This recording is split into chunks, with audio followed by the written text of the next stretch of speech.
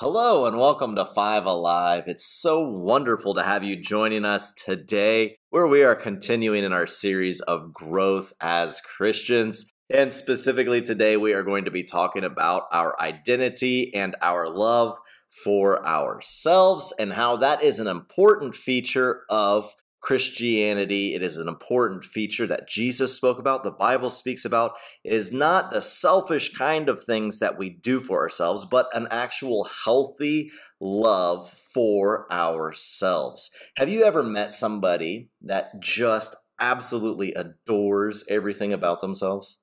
No, because I've met people that are into themselves, but they aren't always happy with what they are.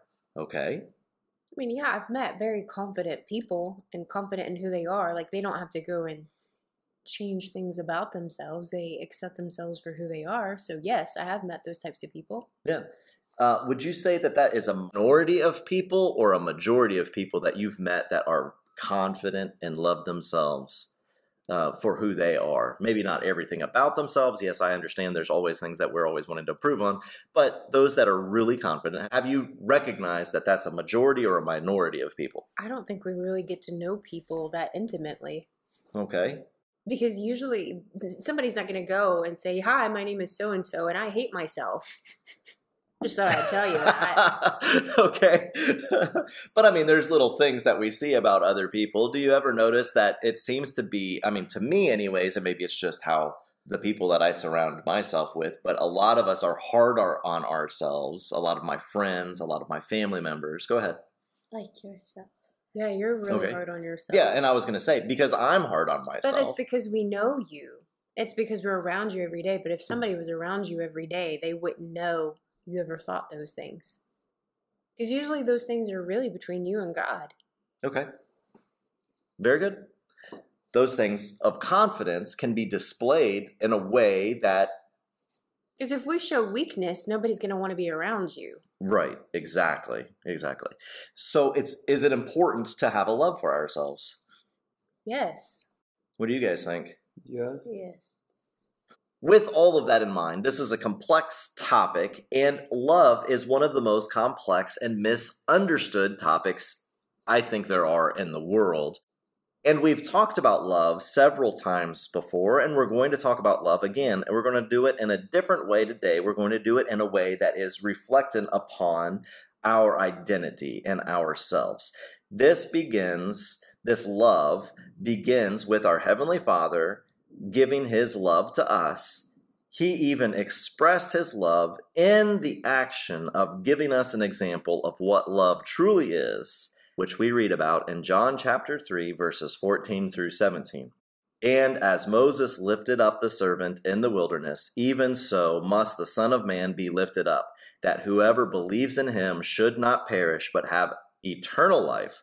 For God so loved the world that He gave His only begotten Son, that whoever believes in Him should not perish, but have everlasting life.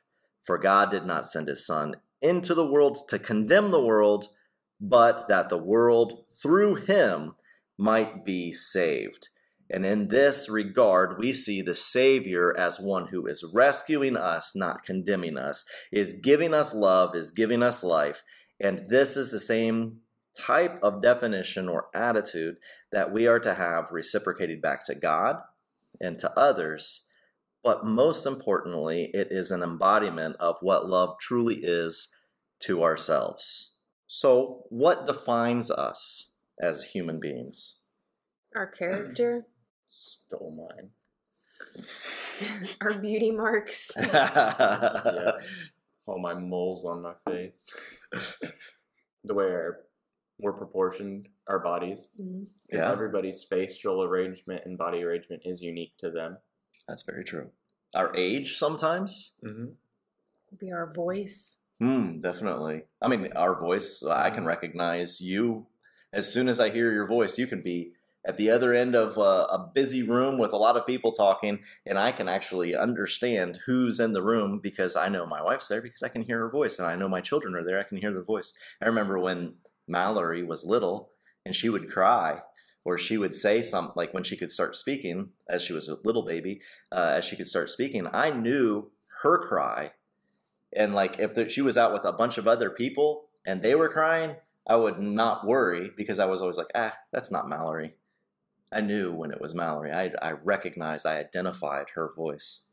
This is obviously not an exhaustive list, but there are a few things, characteristics, traits, etc., that I want to talk about as ways that we measure our identity or the identity we feel that we've been given. Again, it's not an exhaustive list. But one of the ways that I see that we identify ourselves as people is by our family. We identify ourselves by our family. A lot of things we've talked about so far are facial features, our body type, our voices. Those are all determined by what family we come from, who our parents are, what is our family name, what is our family's culture. Maybe we have a family business and we identify ourselves in accordance with that family business. And the other thing that has become really big recently is this whole genetic thing, right? Now you can send off and get your DNA tested and see what your genetics are so that way not only can you determine what your past was, but it can help you determine what your future is. We're really concerned about our future, and we use our family and our genetics in order to be an identifier of who we are as a person. That's the way we seem to be acting and reacting here in the 21st century, correct? Correct. Is there anything else within the family regard that we identify ourselves with? Sometimes we identify ourselves by our parents' job. My parents do this, so therefore this is the kind of person I have to be. Or it could be the reverse. My parents like this, so then therefore I don't want to be like that, and switch it around. Very true. Sometimes our culture identifies us, our family's culture. The way we look back over our history, this is the way my great-great-great-grandfather was, and this is the way my great-great-grandfather was, and we keep on seeing those things, so then we use those as identifying markers for who we're going to become in the future, because we're insecure in ourselves and who God has created us to be. All right, so family. Second thing that I want to look at is our performance and or our positions in life. That is an identifier for a lot of us.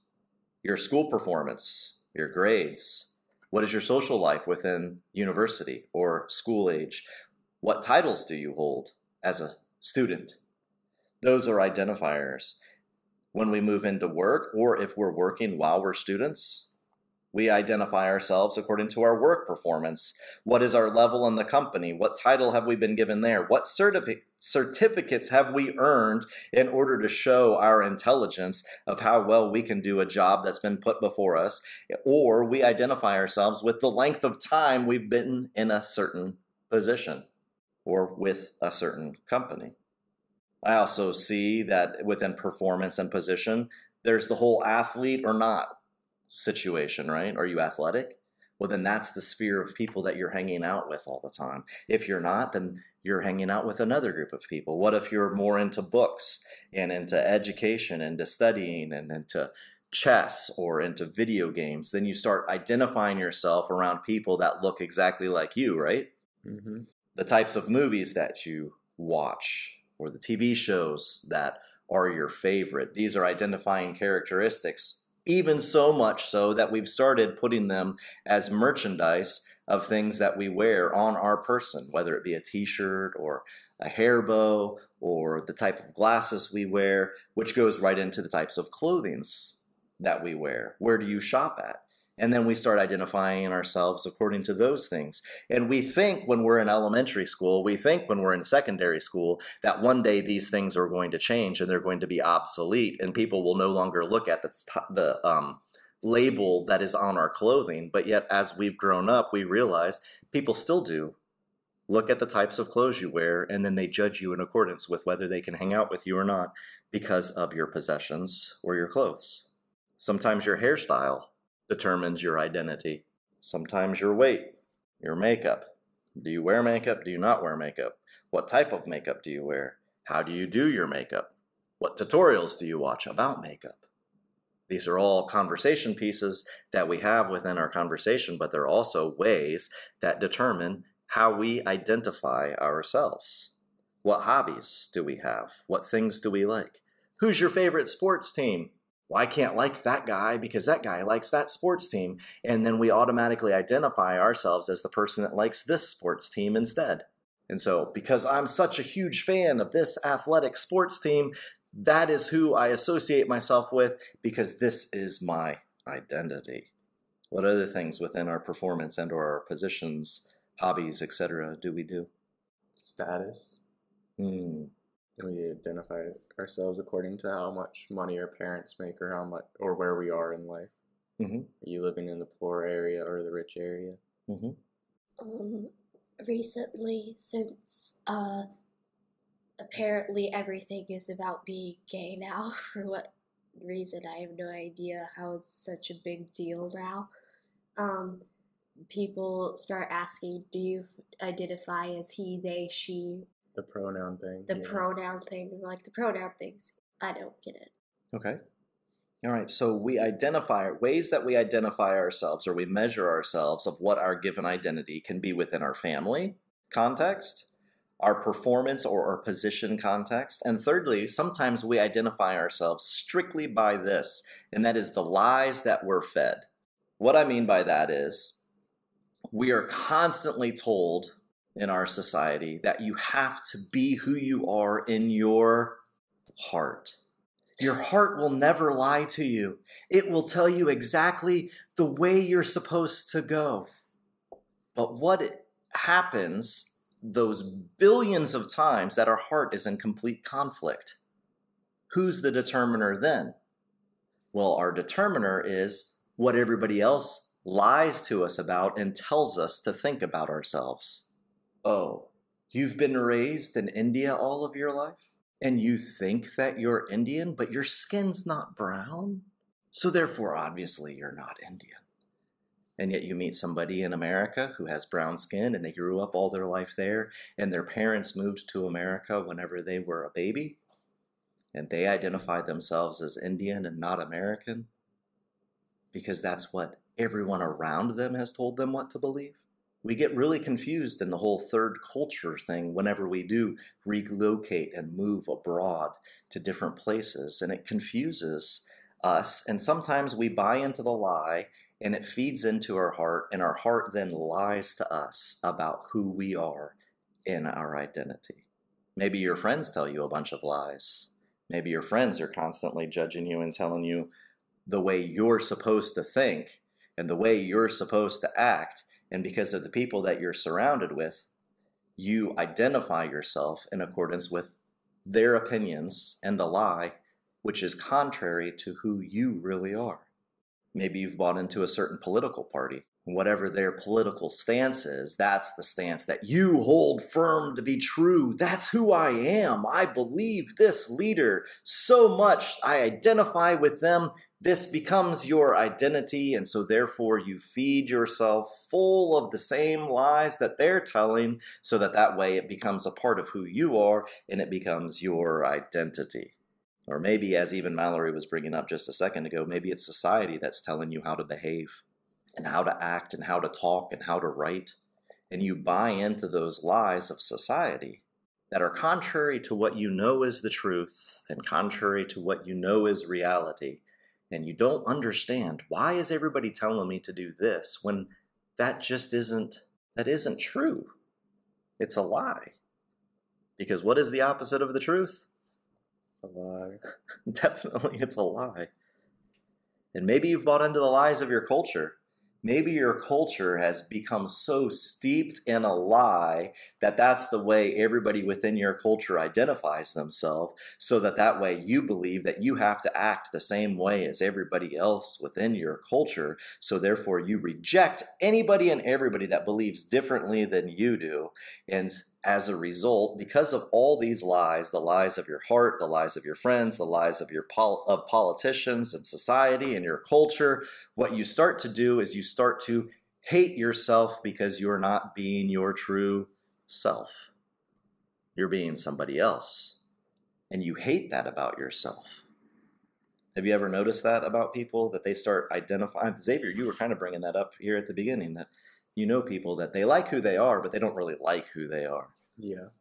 We kind of change. It's like, as a little child, we're tended by our parents and or a guardian or grandmother, grandfather, and they dress us accordingly, feed us accordingly. And as we venture out into the schools, then that's when our first little hearts get broken. We may be made fun of by our peers, or we're scolded for our shyness or our outward vocalness. We're reprimanded, and it's like, wait a minute, I was just in my family and I was safe there. I was okay there. Why in the world are my parents throwing me in this new circumstance where people don't like me here? And it messes with the brain. It's a psychological development that a child goes through, walks through. And who am I? Do I want to please my teacher? Do I want to please my ma'am or my sir? Or do I know I need to be pleasing my mother and my father and my loved ones? When you don't have those guiding marks and those guiding line of, even reading the principles of the Bible, when we're not faithfully doing that, we're really fully reliant upon those that are raising us. Mm-hmm. And then you go into the teenage years, well, then that gets pretty screwy, because then you revert away from mom and dad. You revert away from your loved ones, and you trust more and more into your friends and into your peers or people that you think are your friends but really aren't your friends. And then maybe someone is interested in you and they're a little bit older or a lot older. Well, it could be a cousin, it could be an uncle or an aunt. And it's like you try to figure out, well, what does life look like? Because when you're in those teenage years, you think you're pretty much grown up. Like, I know everything, I have arrived, and nobody's going to tell me what I can and cannot do. And then you go on to university, and that's a whole nother ball game, because you really are away from mom and dad. You really are away from your loved ones, not unless if you happen to go to the same university as your family members. That could possibly happen. But you begin to discover who you are and who you want to be.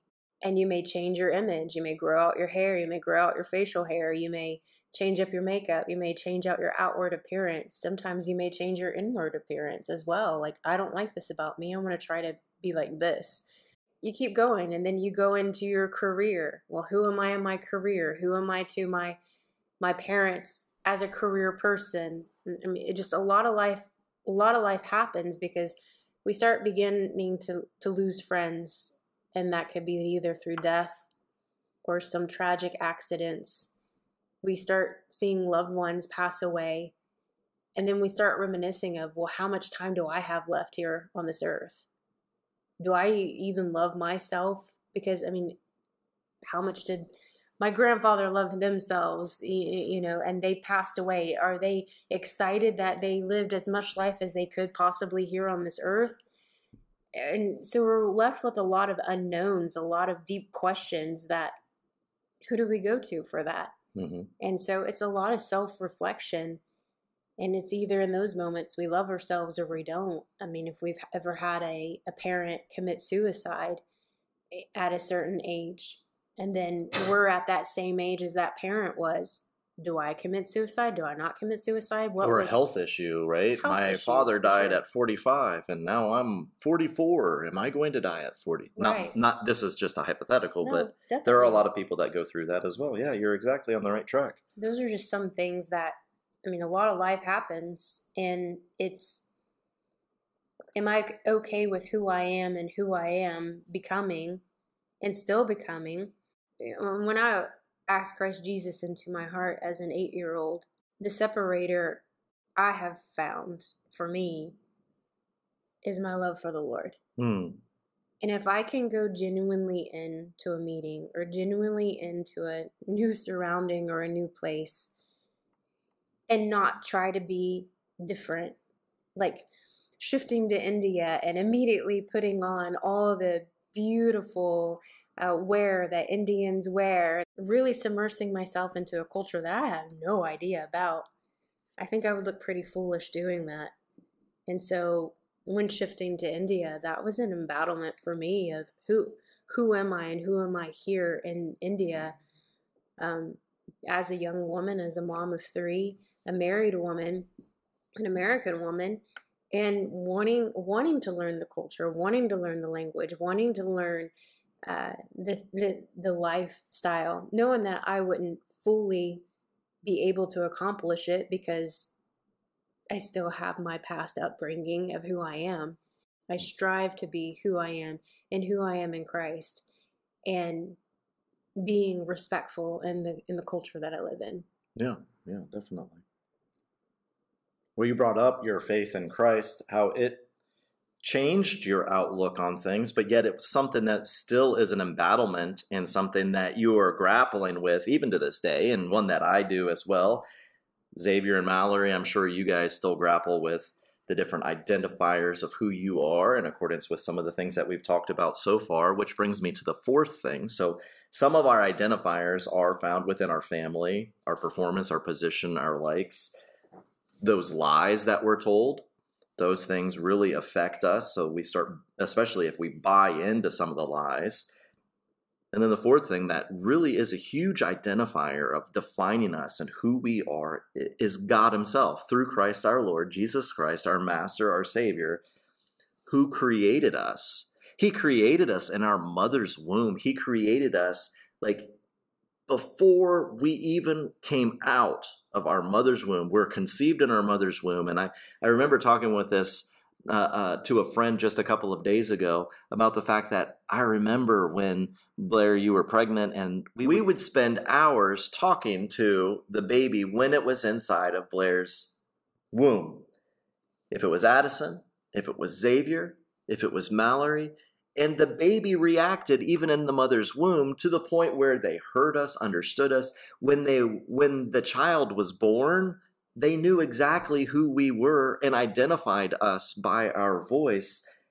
That's how much God, our Creator, is knitting us together inside of our mother's womb. If a physical, earthly father and mother can talk to the child and the child recognize them when they've come out of the womb, that's how God is creating you, or did start creating you when you were in your mother's womb. And then Blair brought up a very valid and important point that I want to bring across today, and that is that we're constantly becoming who God created us to be. We have not arrived to the point where all of a sudden we can say, done, I am exactly who God created me to be today, and I will never change from this moment on because I have achieved perfection. That moment comes in death. That moment comes when God calls us home and he fills us with his perfection, and we are united as one with him, as Jesus spoke about and we've read about so many times before. So the Creator is the one that helps us identify ourselves. And if we're not spending time with God, then we are rejecting one of the very important persons that helps us identify who we are. Now, as Christians, we believe in God the Father, God the Son, and God the Holy Spirit. 3 persons, 1 body. He is a triune God that we worship. And so the embodiment of the gifts that the Holy Spirit grants us, the gifts of love, joy, peace, patience, kindness, goodness, faithfulness, gentleness, and self-control, those gifts he's giving of himself to us. And so if you identify yourself as a person who's not very loving, then spend time with your Creator, who is the very embodiment of love. If you see yourself as somebody who's not very good, spend more time with our Creator, who is the embodiment of goodness. If you don't identify yourself as somebody who's very patient, spend more time with the one who is ultimate patience. And he will start growing those characteristics inside of you so that way you will be a person who is defined as a patient person. And you can go on with these of the gifts of who the Holy Spirit is.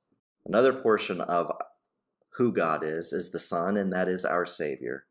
Often this means in Christ, Jesus' sacrificial love for us is that he rescues us from ourselves. He died on the cross so that we could be saved, so that our sins would be forgiven, so that we would be new creations in Christ. But most importantly, that all traumatic thing that we continue to beat ourselves up with all the time, which is, I made another mistake, even after I gave my heart to Jesus. But Jesus died not just for a one-time salvation. One of the things that I've noticed while I've lived here in Asia, specifically in India, is that we think that a dip in a river or in a tank in a holy place one time grants us a lifetime of salvation. I've also noticed that all of my friends that have done those things continue to struggle with sin in their lives. The beauty of Jesus and the beauty of what we talked about 2 weeks ago when we talked about water baptism and communion is that is water baptism an important thing, an ordinance of the church? It is. But that one-time event is an outward reflection of what happens inwardly inside of us every single day because of Christ Jesus, not because of the place that we were baptized at.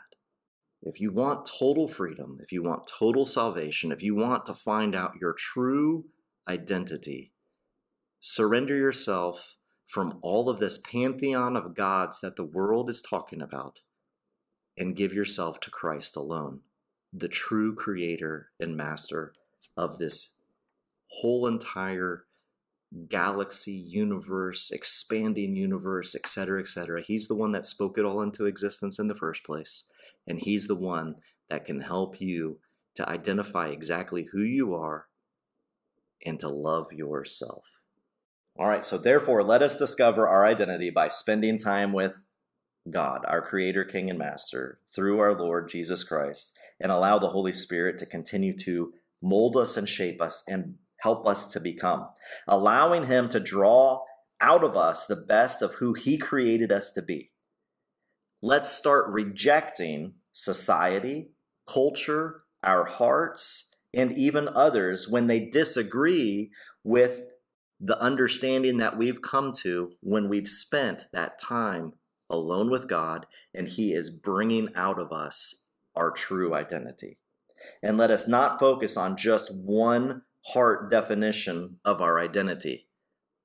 I identify myself with this athletic team, and that's the only thing that I can identify myself with. So therefore, that's why my hat is this way, and my car has the paraphernalia. That's why my all I can talk about is the statistics of my favorite athletic team. Let's not focus in. Our identity is not encompassed solely within. Even the athletes that play for your favorite team don't only see themselves in that kind of regard. They see themselves in a larger light than that. Why do we funnel all of our identifying factors into just one thing when we are created to be so much more?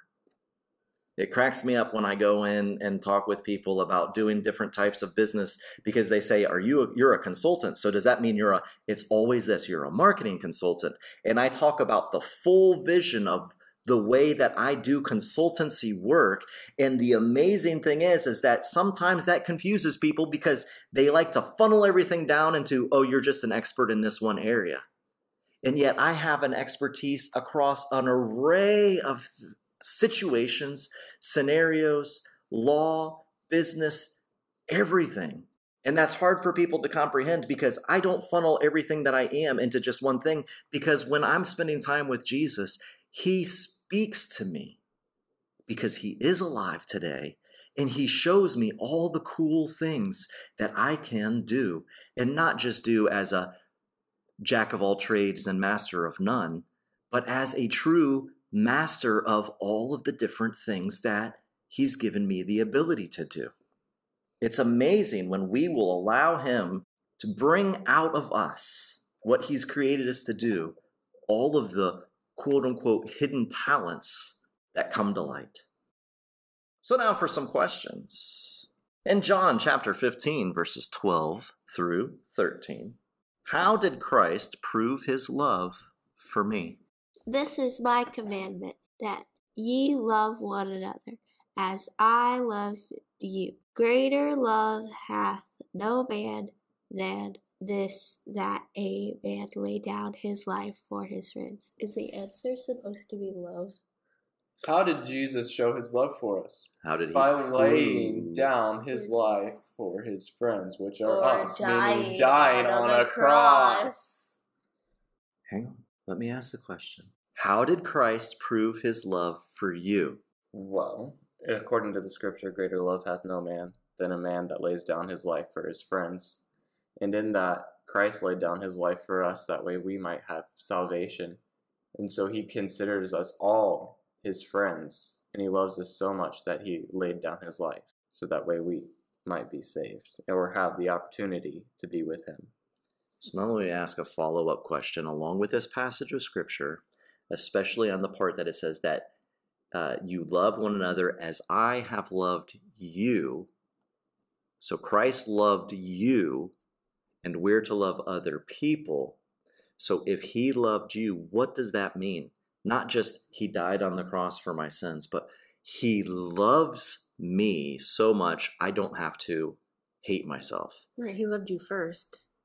Yes, exactly. He's the first person who loved us. Because when we're in our mother's womb, our mother doesn't even know that we've been conceived yet. And so he was the first one to love us because he's knitting us perfectly and forming us in our mother's womb. I mean, how exciting is that? Right. I mean, to put it in perspective, before we ever have a clue when our life was first conceived ourselves, God already loved us before our parents loved us. He loved us before our grandparents loved us, before our siblings loved us. He definitely loved us before any of our friends or neighbors loved us. He's our first love. And he loves us so much that he wants us to love those that are around us. So in other words, is your love for your countrymen, your neighbors, is that reflective of the love that you feel or believe that you're receiving from Christ, and that's why you have such hatred for them, because you really believe God hates you? Or are you just reciprocating what you don't understand as your identity because you've been lied to so much to others that that's what comes bubbling out? Romans chapter 5, verses 5 through 8. And hope does not put us to shame, because God's love has been poured into our hearts through the Holy Spirit who has been given to us. For while we were still weak, at the right time, Christ died for the ungodly. For one will sacredly die for a righteous person, though perhaps for a good person one would dare even to die. But God shows his love for us in that while we were still sinners, Christ died for us. What did you do to earn Christ's love? Nothing. Nothing at all. What do we have to do to earn his love? Nothing. Nothing. He loves us because he created us. You are loved. You're loved. Not just by us, not just by your parents. God, the creator who knit you together in your mother's womb, that first love, as Blair brought up just a second ago, he loves you, and there's nothing you have to do to earn his love. Next passage of Scripture, Matthew 22, 36 through 40. Teacher, which is the greatest commandment in the law? And he said to him, You shall love the Lord your God with all your heart and with all your soul and with all your mind. This is the great and first commandment. And a second is like it. You shall love your neighbor as yourself. On these two commandments depend on the law and the prophets. This is a rhetorical question that I'm about to ask, but I want to know, how is it that you apply this greatest commandment? How do you love the Lord your God with all your heart, mind, soul, and strength? Is it by spending time with him? Oh, but I don't have time to spend with him because of my job. Then perhaps you need to revisit loving the Lord your God with all your heart, mind, soul, and strength. You don't love yourself today? Maybe you need to revisit getting in communion with our Creator. Next passage of Scripture is Deuteronomy chapter 10, verses 12 through 13. And now, Israel, what does the Lord your God require of you but to fear the Lord your God, to walk in all his ways, to love him, to serve the Lord your God with all your heart and with all your soul, and to keep the commandments and statutes of the Lord, which I am commanding you today for your good? What actions does God expect of his people? So first, to fear the Lord. Mm-hmm. He's serious. He is serious. Mm-hmm. And then walk in his ways. We are given the Holy Bible. It is free to all. And you can get it on your apps for free. I think YouVersion passed like 50 billion or 50 million downloads this past week. I saw it all over social media with some of my Christian friends. So memorizing God's scripture and walking in it and not just ignoring parts that maybe that's not for me, that's for the younger generation. No, it's the Old Testament and New Testament is for all. Yeah. And then to love him, love God with all of our heart, soul, and mind, and everything. And then to serve the Lord and serve the Lord to the best of our being that we know how. And that's serving man heartily as to the Lord and not unto man, but just giving our all as if we're serving Christ. And when you say not unto man, basically you're talking about like posing for pictures so that way you can get accolades from other people, or you can put them up in your office so that people can say, oh, you give to that? That's serving yourself then at that moment, right? John chapter 14, 22 through 24. That's me. Judas, not Iscariot, said to him, Lord, how is it that you will manifest yourself to us and not to the world? Jesus answered him, if anyone loves me, he will keep my word, and my Father will love him, and he will come to him and make our home with him. Whoever does not love me does not keep my words, and the word that you hear is not mine, but the Father's who sent me. What commandment does God make to those who love him? Well, if anyone loves him, he will keep his word and his commandments, and in that the Father, or God, will love us and will come unto us and make a home with us. Ephesians chapter 5, verses 1 through 2. Be ye therefore followers of God as dear children, and walk in love, as Christ also hath loved us, and hath given himself for us, and a sacrifice to God for a sweet-smelling savor. How are you to live for God? Want to be sweet-smelling sacrifice. We walk in love. Walk in love? I want to be a sweet-smelling sacrifice. What does that first verse say? Followers of God. Yeah. Dear children. Yes, be a follower of God. In another passage of Scripture, same passage of Scripture, another version of the Bible says, be an imitator of God. 1 John chapter 4, verses 7 through 8. Beloved, let us love one another, for love is from God, and whoever loves has been born of God and knows God.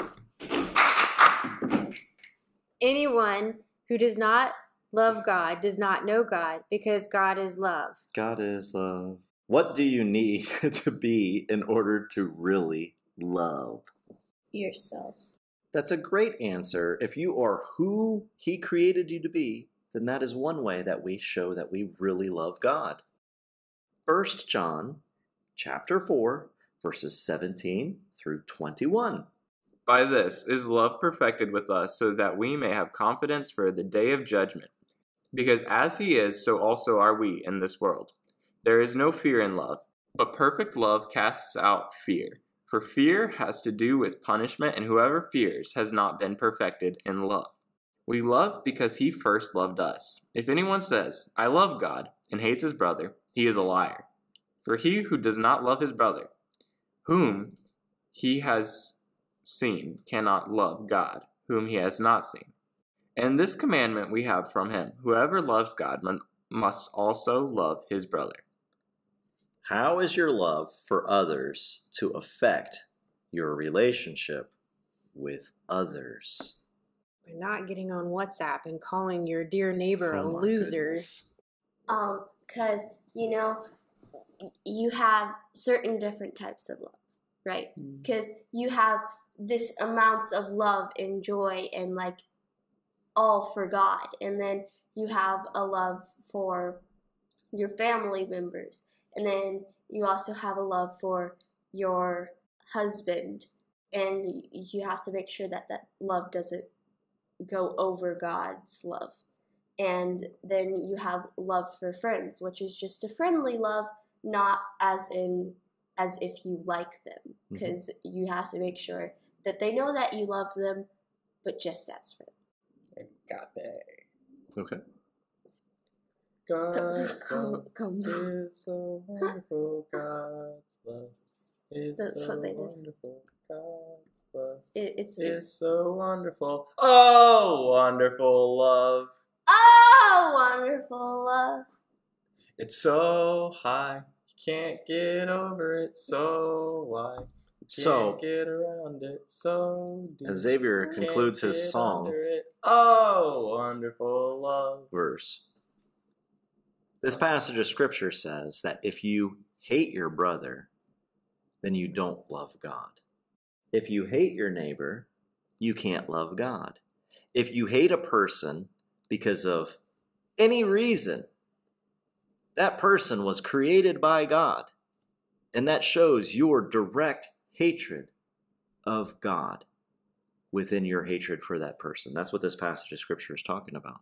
So it's very important for us to reciprocate our love for others as God loved us.